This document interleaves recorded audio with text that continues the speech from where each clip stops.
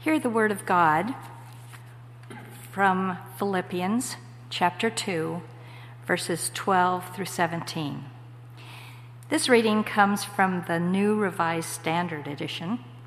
You can find this reading on page 954 in the Pew Bible or on the screens. Therefore, my beloved, just as you have always obeyed me, not only in my presence, but much more now in my absence, work out your own salvation with fear and trembling. For it is God who is at work in you, enabling you both to will and to work for his good pleasure. Do all things without murmuring and arguing, so that you may be blameless and innocent, children of God without blemish in the midst of a crooked and perverse generation, in which you shine like stars in the world. It is by your holding fast to the word of life that I can boast on the day of Christ that I did not run in vain or labor in vain. But even if I am being poured out as a libation over the sacrifice and the offering of your faith, I am glad and rejoice with all of you. The word of God for the people of God. Thanks be to God. I'm usually not one to use sports metaphors very often in my sermons. It's not because I don't enjoy sports. In fact, I follow just about every major sport and have an avid interest in them. It's because I recognize that not everybody in the church follows sports, and those that do have different sports that they enjoy more than others, and that different people have different sports teams that they follow more avidly than others. And the last thing that I would want to do as a preacher is to espouse a certain sport or a certain team and therefore cause division within the congregation. That's the last thing that I would want to do. Oh, geez, I'm sorry. I have no idea sometimes.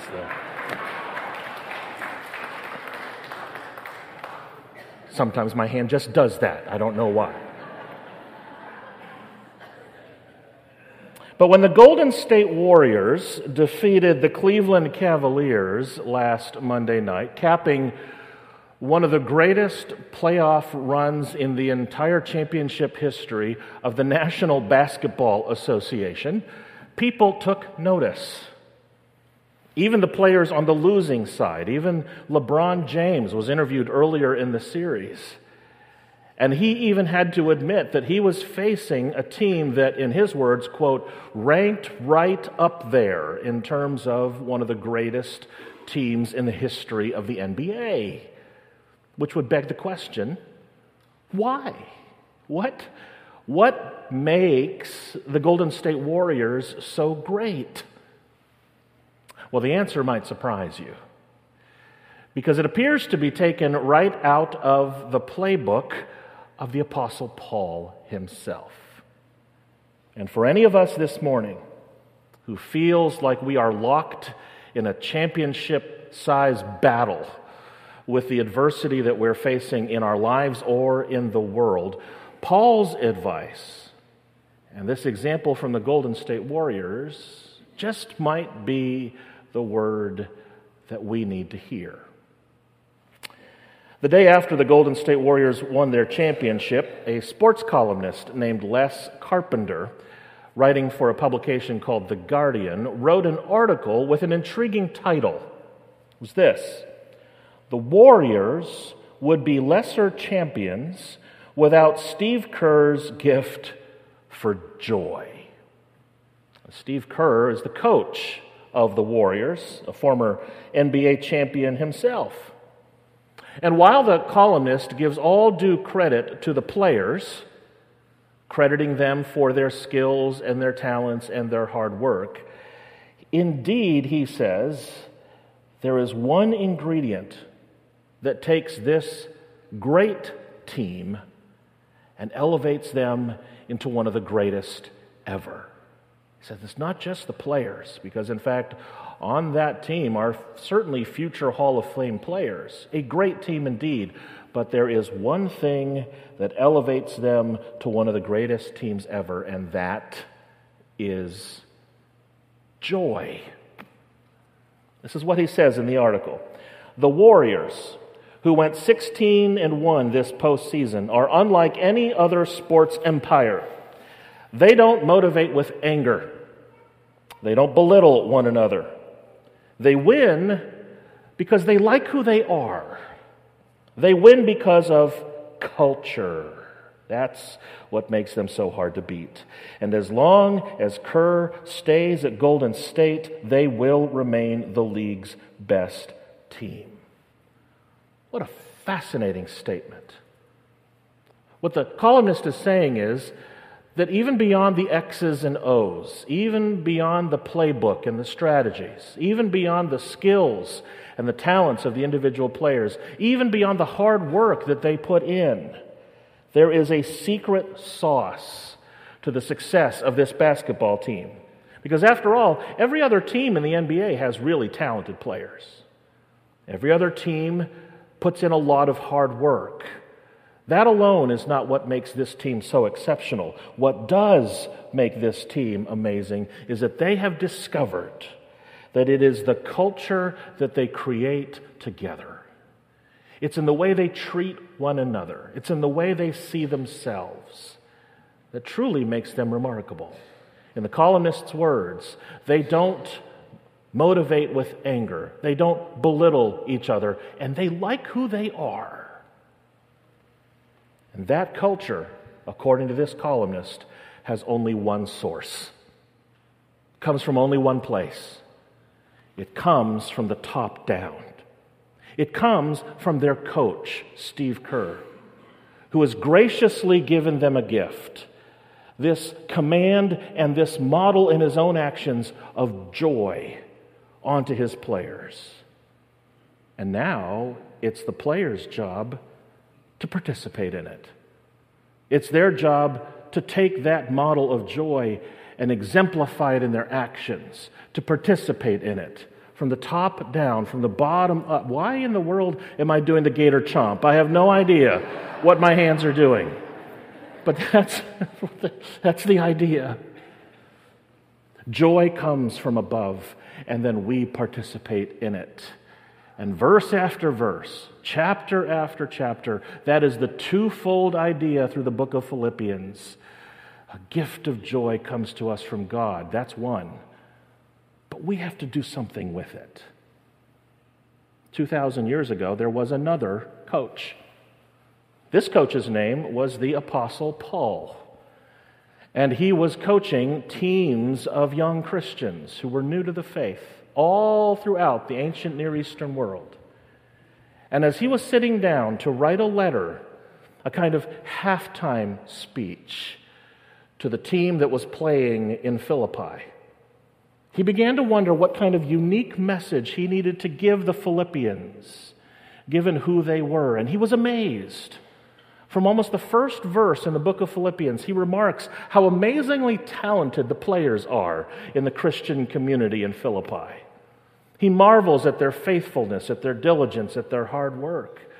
And so he realizes that the message he can give them is unlike any message to any other church, because this community in Philippi was already great. But the question was whether they would be great in their influence and greatly important to the world. You know, it's almost as if he's saying in the book of Philippians, he's saying, you know what? I don't have to go through the X's and O's in the playbook like I do with the Corinthians. The book of Corinthians is just one play after another, one prescription, one formula that they have to follow. And he says, I don't have to go back to basics. I don't have to teach you the fundamentals of the faith like I do the Romans. That's what the Romans book is, all about the basics of the Christian faith. And he says, I don't have to motivate you. I don't have to wake you up. I don't have to get you to work hard like I do with those Thessalonians. They're just sitting around waiting for Jesus to come back. But with you all, with you Philippians, with you amazingly talented, passionate, gifted, faithful people, probably much like the way he would speak to the people at Hyde Park. He says, I've got a message for you, because you can truly be something great. You can truly do something remarkable for the kingdom. And so for 4 whole chapters, he calls those Philippians to up their game and to pay attention not just to their individual skills, their personal walks with Jesus, but to pay attention to their culture, to pay attention to the relationships that they have with each other, to pay attention to the way that they look at themselves, not more highly than they should, how they should adopt a mindset of humility, how they should do nothing without murmuring or grumbling or complaining or arguing. In other words, according to Paul, be joyful with one another. That is the championship ingredient for a Christian community. Now, that leads the question, what exactly is this joy that Paul is talking about? I mean, when we think about joy, we often think of euphoria or happiness, and often it is. Sometimes when we think of joy, we think of pleasure or an escape from pain, and sometimes it is. But that's not the kind of joy that Paul is really talking about. That kind of joy flees and fades and tarnishes. What Paul is really talking about here is a joy that sinks deep within a person's identity and helps them to view themselves through the lens of God's grace. And it shapes their relationships with others, and it informs the context of connections with people even beyond themselves. This kind of joy shapes an entire community of people, because in Paul's mind, joy is not something to just be experienced individually. It is something that unites us together and reminds us that we are greater together than any of us are on our own. And you know what? I think you all get that. I know that to be the case because of the way that you visualized that word joy this past week as not something to be taken individually, but something to be shared in joyful relationships with one another. As you may know, last Sunday we extended an invitation for you to take the daily keyword that is lifted right out of the upcoming Sunday morning texts and try to visualize it in pictures, and for you to share that picture that you found either around you or online via social media through the hashtag Hyde Park UMC.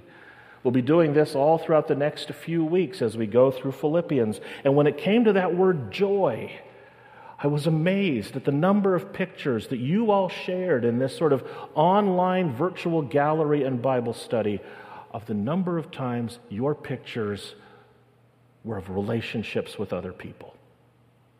Not just you individually experiencing joy, but doing so in community, doing so as a group, doing so in your relationships with other people, so that your pictures showed human connections and a culture of harmony and mutual love. You get it. The Golden State Warriors sure get it. And there is no mistaking where Paul identifies the source of that kind of joy to be shared in community. The Warriors know it comes from their coach, and Paul knows that it comes from our coach, from the one that he praises in the first part of that chapter 2 of Philippians. It comes from Jesus. Just Jesus Christ, who came to give himself in utter humility, not regarding himself more highly than he ought, but giving himself as a servant to all people. And Paul reminds us that this joy comes first of all as a gift of God's grace. It is not something that we can conjure up on our own. Paul, after all, says in the verse last week, I am convinced that he who began a good work in you will be faithful to complete it in you. This kind of joy does not come from within us. It is not something we can manufacture or conjure. It is a gift given to us from God. That is the only source for this kind of compelling joy. And now it is our job to follow the coach's orders, to get out onto the floor, to participate in that joy, and to do what God has called us to do to live in right relationships with each other, in joy. That is the twofold nature of this kind of joy. It comes from God, and it requires our participation. It is both received and it is lived. And the question is, why is that so important? Why is God calling us to be this kind of people? Why is God calling the church to be a joyful place in which our relationships and our culture together matter? And it's very clear for Paul, the stakes are so high. What's at stake here is not just some championship sports trophy that will tarnish or fade, but because the world needs us to model this kind of culture for a world that knows nothing about it. Especially in a week that began with the observance of the 1-year anniversary of the tragic shooting at the Pulse nightclub in Orlando. And as the week went by, we saw further evidence of even more violence that people were capable of. Tragic shooting in San Francisco and in the D.C. area. Further reminder of just how evil people can be when their hearts are fueled by fear and by hatred and by divisive rhetoric that only pulls us further and further apart. That's what's at stake here. This is why our coach is calling us to be a people of joy, not for our own pleasure, but because the world needs this kind of transformative joy from God. And that's why, as Paul is making this argument to the Philippians, he uses this phrase, this compelling phrase. He says, hold fast to the word of life. He says, don't give up. No matter how dark this world gets, no matter how addicted to violence and broken it may feel, hold fast to that word of life. Don't give up. In other words, persevere. That was the key word this past week that we invited you to reflect on visually.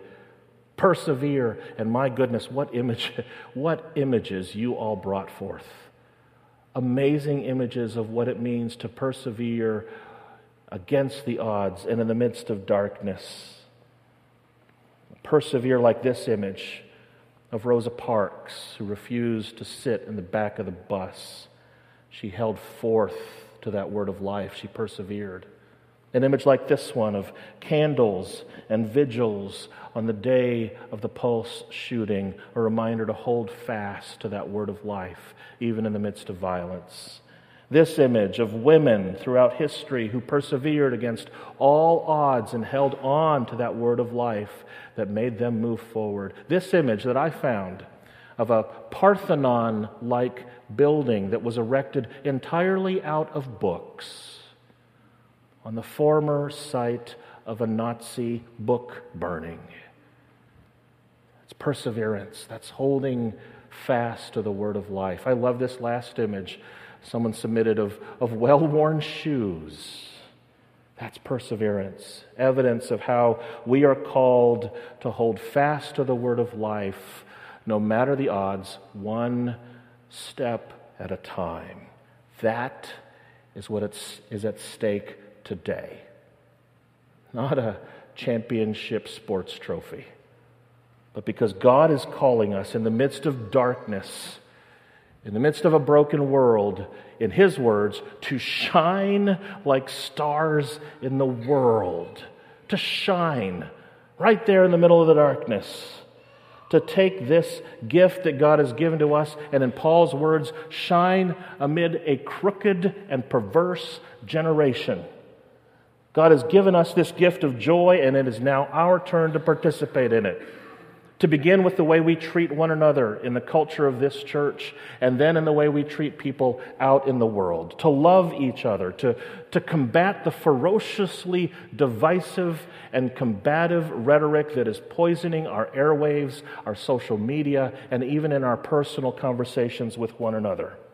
To stand up for the marginalized and the oppressed, to see other people with human dignity as fellow children of God, no matter who they are, regardless of prejudice or bias, to practice humility in which we don't see ourselves more highly or less lowly than any other person, but as all of us are mutually connected and grounded and interdependent with each other in mutual love and respect. To live without grumbling or complaining or arguing in a world that seems so addicted to inane debates time after time again, rather than constructive conversations. It is up to us. The coach has given us the gracious gift. It is now up to us to live into that example, to live into that joy that comes from the grace of God and the example of Jesus Christ. You know, as it turns out, God loves a daily picture challenge too. Saw evidence of that this past week. It was unmistakable, and I know that many of you saw it. It happened last Wednesday night after a long, rainy day of stormy weather as people were heading back home from work during their afternoon commute, as people were starting to cram into Raymond James Stadium to watch the U2 concert. Our coach drew up a play in the sky. It was a rainbow, a double one, in fact, that spanned the skylines and hovered over the treetops all throughout the Tampa Bay area. I know many of you saw it because I started to see in my Facebook feed images from so many of you all over the city, images of this remarkable rainbow. There was a picture from a church member named Ken Snyder who saw this from his vantage point over Highway 41. And then there was this beautiful one over the Tampa skyline by our very own Brent Walker. And then there were numerous ones from friends attending that U2 concert over Raymond James Stadium. I've never seen so many pictures of Raymond James Stadium. I think half of you were at that concert on Wednesday night. But by far, my favorite image to catch my attention came from our very own Brad Krantz. Wednesday, after this marvelous chancel choir finished its practice, they walked out onto the parking lot and they saw this. Apparently, even God loves a good daily picture challenge. And this one is the best reminder of all. It's from God's playbook, really. It's from our coach. And, this coach would say about this team at Hyde Park, all of us, they would say, you all are good players. By and large, you know the fundamentals. You know the X's and O's. You know the playbook pretty well. And so now God is calling us to step up our game, to not just be a great church, but to be a greatly impactful church. And it begins with our culture. It begins with the way we see ourselves and the way that we see each other. To do things without murmuring or grumbling or complaining or arguing. To adopt a mindset of humility, just like the one that came from Jesus, where we don't see ourselves too highly or too lowly, but where we see each other as mutually connected, as people of human dignity. And then to dare to share that culture of joy out there into the world. Out there where people are in the dark and what they need is for the church to shine. Out there like stars in the sky. That's what our coach is telling us to do. And that coach is a gift to us.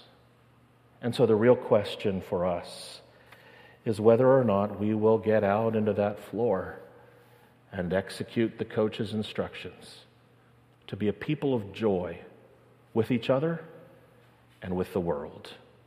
Because God knows this world really needs it. Let us pray together.